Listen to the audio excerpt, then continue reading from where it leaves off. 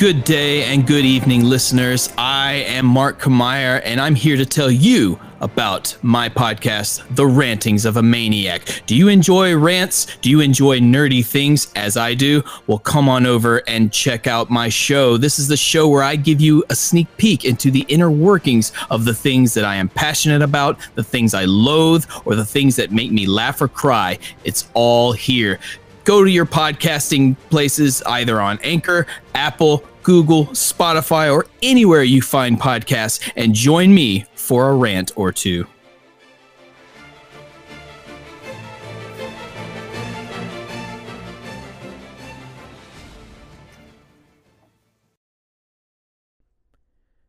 Hello, good evening, and welcome to another edition of The Rantings of a Maniac. I am your host, Mark Kamier. This is the show where I give you a sneak peek into the inner workings of my mind, the things that I love, the things that I loathe, the things that make me laugh or cry. It is all here. How are you today? How are you tonight? How are you in general? The last time you visited, I got a little serious. Things were heavily weighing on my mind, and I just had to get out my frustrations. Probably not the right platform to do it. But then again, if this isn't the right platform, then what is? So instead of being the harbinger of doom as the last episode, we're gonna lighten it up a little bit. At least I hope so. Gonna give you the same kind of familiar flavor that you are used to if you have been listening to me for any long or short period of time. So it's summer 2020. This year has not been very kind to us, not at all. And it continues to not be kind not because of the virus going around and not because of the spikes. No. And this seems trivial, but I'll go ahead and address it. It's not being kind to the world of conventions. Summertime is convention season, most certainly, whether it be just straight up comic book conventions or all kinds of conventions for the geeky, nerdy realm that we all love so much.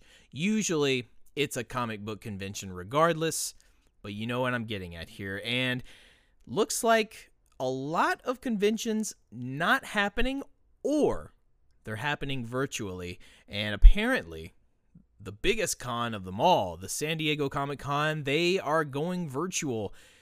Studios are bringing in their own presentation so that you can watch it from the comfort of your own home. Watch the presentation they were going to bring you. It's not a live atmosphere, so I'm sure that's gonna sting a bit. But nevertheless, at least you're getting something. Most people who go to San Diego Comic-Con anyway, they go for the presentation for the media, the movies, the TV shows, things of that nature.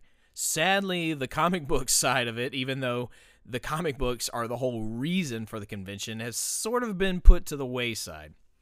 But don't let that discourage you from reading comics. It's still a very important medium, especially these days. So buy your comics, keep reading them, keep celebrating them, keep going to conventions when they're available, and getting your comics. But I bring up Comic-Con because, unfortunately, probably the biggest draw that has ever graced the San Diego area of Comic-Con, and I'm talking about Marvel Studios, we could call them the Grand Champions. The word on the street is they are not presenting anything for this year's San Diego Comic-Con. That's the word. We are very closely approaching the actual date of when Comic-Con was supposed to arrive. Matter of fact, it might be this current week. I'm not sure. Double check the math on that, but if that's the case, and if the rumor is that they don't have a presentation, let's just humor the idea that that is the fact. That they do not have anything to present. Well, let me amend that statement. They have things to present. They are choosing not to. Now, you can go ahead and say, Well, honestly, after, 10 plus years now of the MCU, we're going on year 12, actually. After their billions of dollars and monumental success, they've earned the right to not do any of that. They don't really owe us anything. We've been given so much as viewers and fans of the MCU. If the powers that be, namely Kevin Feige, the president of Marvel Studios, the genius that he is, if he decides he does not want to present a slate for what is to come at this year's Comic-Con, he is perfectly within his rights to say no, and we have to accept it. He can do that. That does not mean that he won't give us something later, because he's been known to do that as well. So let's go ahead and sort of let's accept that we're not getting a Marvel Studios slate this year. It's sad. It's disappointing a little bit because, like I say, it's always a show, especially when they show in. They are like the headliners. If Comic-Con is a rock concert, a festival, if you will, the headliners are always Marvel Studios. And it always seems to be neck and neck between Disney and Marvel versus Warner Brothers and DC. And some years it feels like DC wins the convention, but they don't win the rest of the year. And then chances are Marvel's going to win both. But let's entertain the idea and take it as gospel. Marvel's not going to be there this year. Okay. Well, I bring up that to bring up this, because lately, you know what's been on my mind? We have not yet been introduced to the MCU version of the Fantastic Four. The reason being, long story short, Marvel didn't have the rights, the movie right, the distribution rights, the movie rights, whatever you want to call them, the film rights. Marvel did not have them. They were owned by Fox.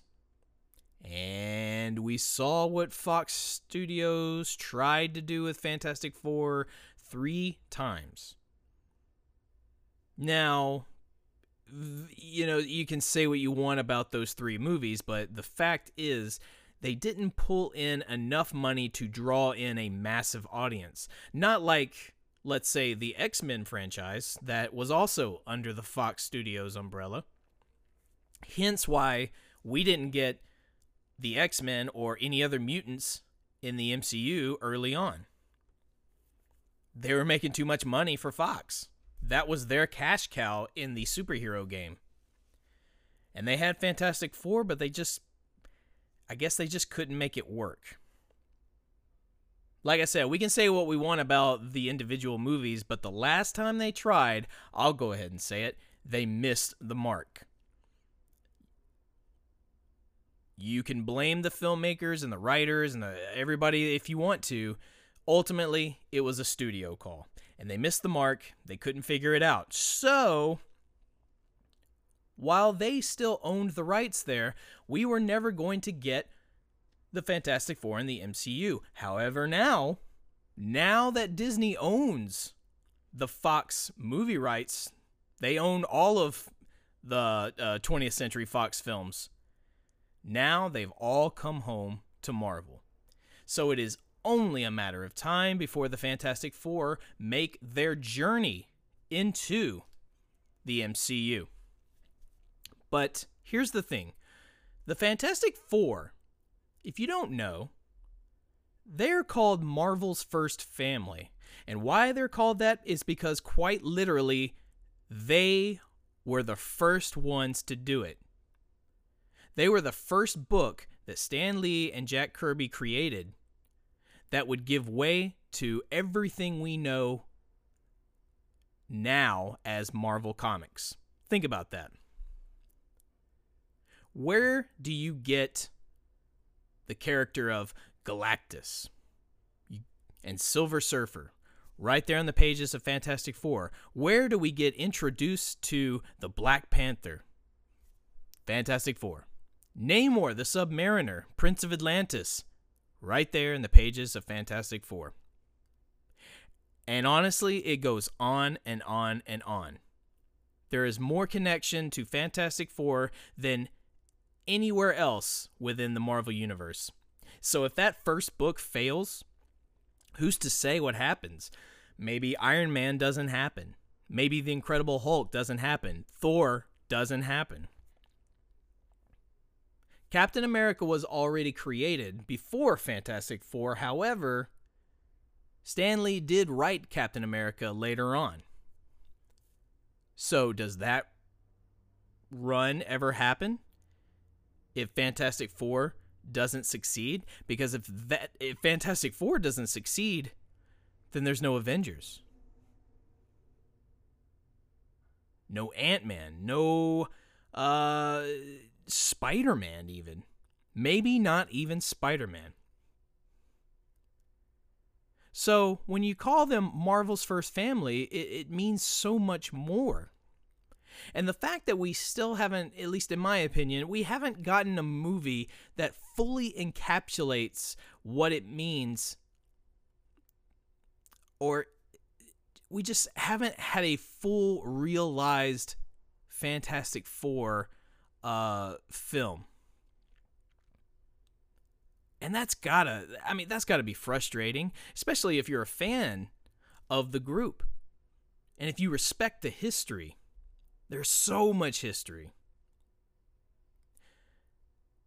And I bring up the Fantastic Four because if you follow me on Instagram and Twitter, you know I've been kind of having this, I was hit with a sudden inspiration to do some fan casting. I love doing fantasy fan casting, whatever you want to call it, for characters that have not had a chance to shine, or characters that have but need a chance to do over. I love fan casting. It's fun to do. It allows me to think outside the box, and maybe I look at an actor differently. There are times when I have fan casted and I thought, you know, if you only cast this person as this character, I think it would have succeeded better, and I've been wrong. Then again, I've been right as well. But that's not what it's about. The point is, I enjoy it. It's a fun activity to take part in, and it's a fun discussion starter. So I started thinking about the Fantastic Four. And I posted my own fan cast of what I think, or whom I think the MCU Fantastic Four should be. So I went down the list. I think our Mr. Fantastic should be none other than John Krasinski. I think the internet was completely right in that one. I mean, if you go to any fan site, any YouTube channel that fan casts the Fantastic Four, chances are they're going to say the same thing, that Mr. Fantastic and the Invisible Woman should be played by the real-life couple, John Krasinski and Emily Blunt. I think that nails it. And not to mention, those two actors have been in talks with Marvel for a long time. Remember, Emily Blunt was originally supposed to be Black Widow. She had to drop out because she was doing another movie, and then we got Scarlett Johansson. So think about that. In an alternate world, Emily Blunt is our Black Widow. Also, John Krasinski originally tested for the role of Captain America. And according to the rumors, he was very close to getting it. So, I mean, you can take that on rumor or not, but the point is, he was on their radar.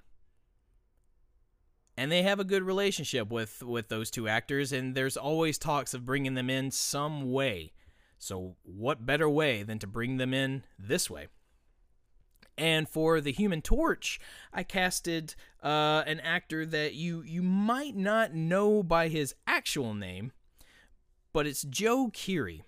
You know him as Steve from Stranger Things, among other things, but most notably Steve. Because Johnny Storm's got to be, he's got to be young, or younger, but not too young that it seems unbelievable that some kid is going to go off and do crazy, weird space adventures with this group. But, you got to make him young enough so that, the mature quality is just kind of not quite there. He's still learning. So with Joe Keery, he's got this thing about him. He looks younger than he actually is. He's played younger. He's got the comedic chops needed. He's also got the serious edge for when that is needed too. And I just think he needs more time to shine. So let's go with that. And speaking of Stranger Things, and I know he's already cast in the MCU, but hear me out. I always have thought David Harbour was the best choice to play Ben Grimm, a.k.a. The Thing. They're both New York boys. David's got the size for it. You put him in a mocap suit or, a practical effect, whatever. That's your Ben Grimm. Yes, he's playing Red Guardian in Black Widow. I know this.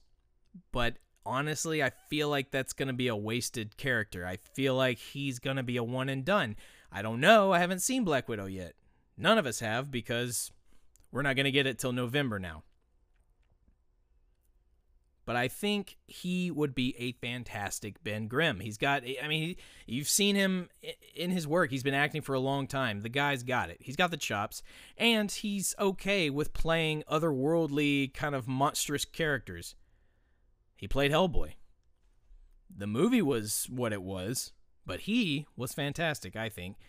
And then I decided, since I've got a Fantastic Four, now we need a Doctor Doom. And I always wanted Doctor Doom to be played by Mads Mikkelsen. And if you've seen his work, you know that guy, he's got such depth in his performances, just in his eyes, just in his facial expressions alone. Whether you're talking about his role in Casino Royale, or the fact that he can just kick so much ass for very little in something like Polar, or just his cunning as Hannibal Lecter in the TV show adaptation of Hannibal. I'm still mad that show ended when it ended. But that's a conversation for another day, listeners. Anywho, unfortunately, we have already seen him in the MCU. We have already seen him play a villain in the MCU. I gotta say, I just don't see it happening now. And frankly, and I apologize, but I think he might be a little too old for the role now anyway. So I went with someone who's a little bit closer to Krasinski's age. Because remember, Victor Von Doom and Reed Richards, they've known each other since college. They were old school rivals. So you need to have two actors that are relatively close to the same age so that you could buy that. You see them together, you go, yeah, I buy that those two have history from years back. So you want an actor with that. You want an actor who's got some charm, some swagger about him. Even though as Dr. Doom, he's going to be behind a mask for, pretty much the whole time. You still want to have a good presence. You still want to have someone who can pull off a certain demeanor.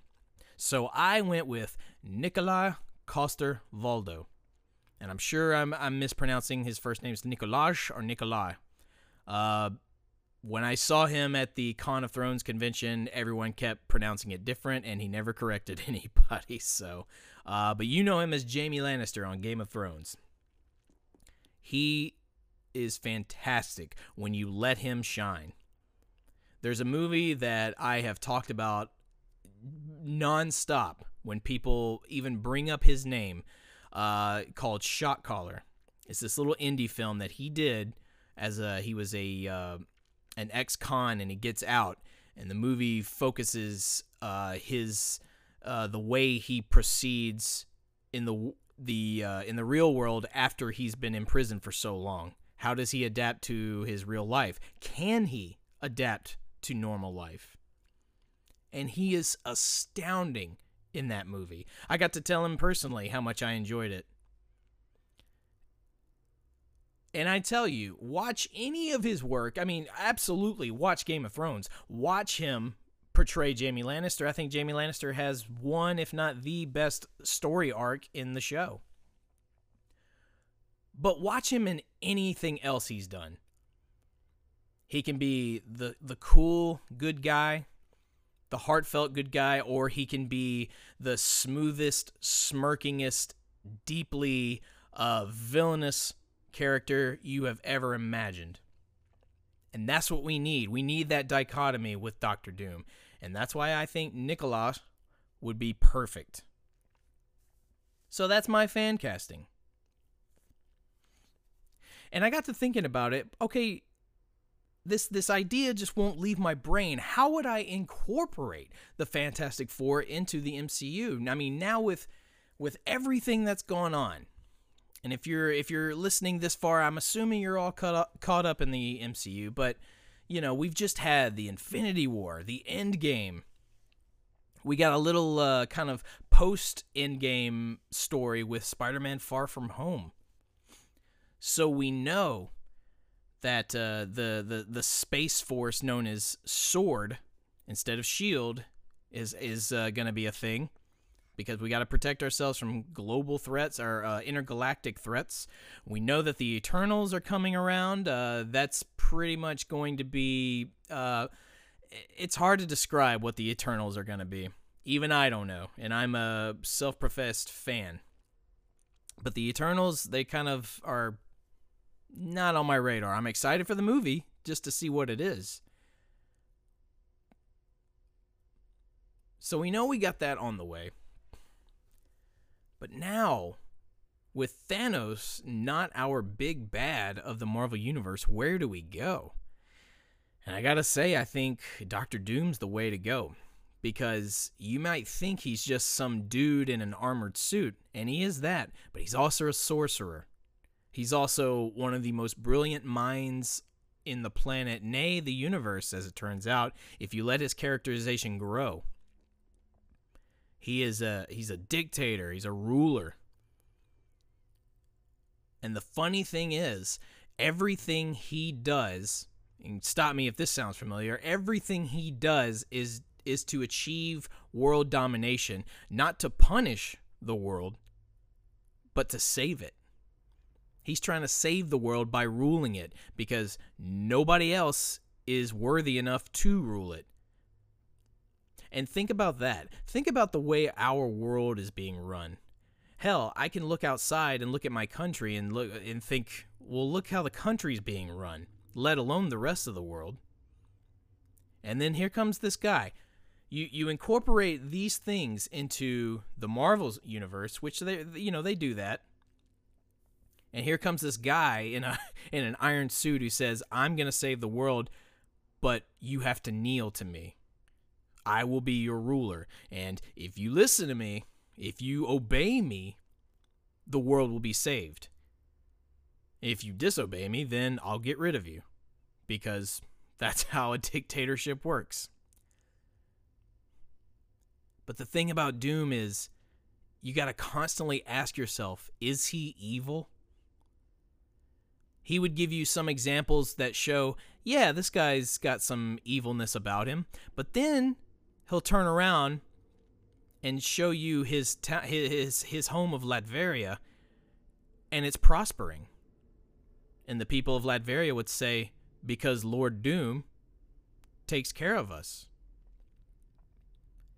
Maybe it's a bit of Stockholm Syndrome, or maybe it's just people, like, fear has warped the minds. I don't know. Maybe it's like for you Walking Dead fans, maybe it's like a Negan thing. These people just accept the way things are, and things go okay. All they got to do is pay fealty to Negan. Doom being Negan in this regard. There are a lot of different ways they could approach this. How do we incorporate it into the MCU? Well, we've introduced the idea that there are multiple realms. We've introduced time travel. We also have introduced the concept that SHIELD and a lot of these other, kind of government agencies have been around for a very long time, even when the Avengers weren't. Maybe Hydra plays some part in it. maybe the events of Sokovia being destroyed. And that's I think, where they should go. The remnants of Sokovia being destroyed.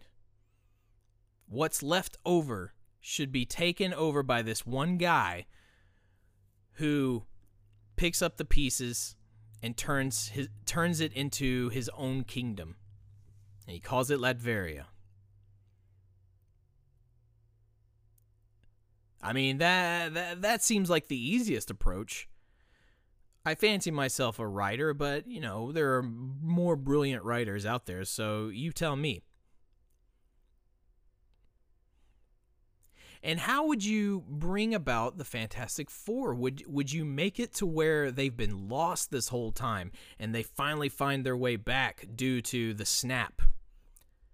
Or is that how they develop their powers? Because the Thanos snap caused such a powerful cataclysmic surge of energy.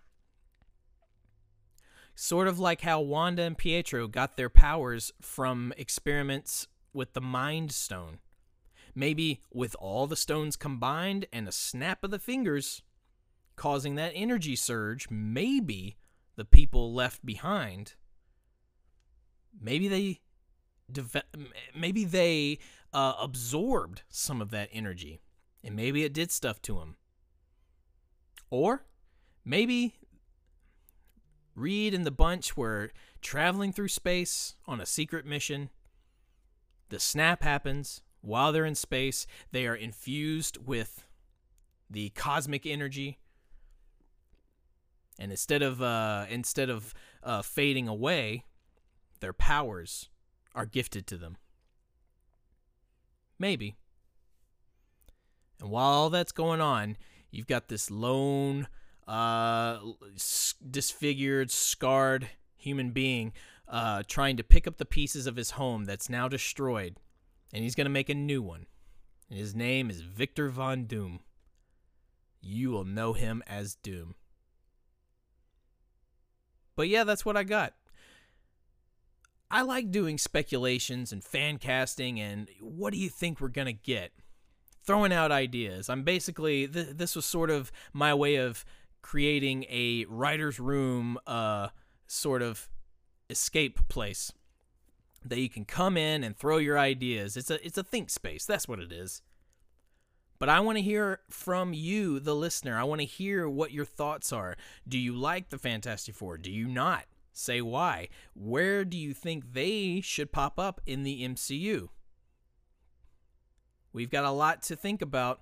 We're not going to get a presentation from Marvel Studios for the Comic-Con at home this year, and at least that's what it seems like, and that's a shame, because that would have been quite a presentation. That would have been a really good reveal. But as I say, you never know. Maybe they wait it out. Maybe we get some sort of special announcement in September or October as a Halloween present. I don't know. But whatever the case, I'm excited to find out. I'm going to keep pondering this Fantastic Four thing. Maybe I'll, for those of you in the know, maybe I've been kind of dabbling away on some screenplays. Maybe I'll throw in my own idea in a screenplay for the Fantastic Four. We'll see. No one will ever read it, probably, but it'll be fun to do, just as a fun exercise. And it's always good to keep your instrument, your hands busy. Keep on practicing. Practice makes perfect. That's how you get to Carnegie Hall. And that'll do it for this edition of Rantings of a Maniac, a much-needed, lighthearted episode. Remember, you can find me on Twitter and Instagram at MarkTheBat. You can always find me here on the Feeding the Monster podcast feed for the main show that is on Tuesdays now, Are We Wearing Pants, where I'm, I get to be blessed with everyone from the feed, the pants panel, as it were. And be sure to please check out all of our other shows on the feed. It is a very, very good time. Everyone puts in so much work, and I am just so pleased to be a part of such a great group. Thank you all for listening. Good night. This is Pooh Bear from Pooh Talk, and you know, when I'm not talking about Pooh, I like to listen to other people talk. And you know who I really like to listen to is Thomas and John and Corey and Mark and Jeff on Are We Wearing Pants on the Feeding the Monster podcast feed. It's so funny. It's one of my favorite shows. I like it more than honey, and it even makes Eeyore smile.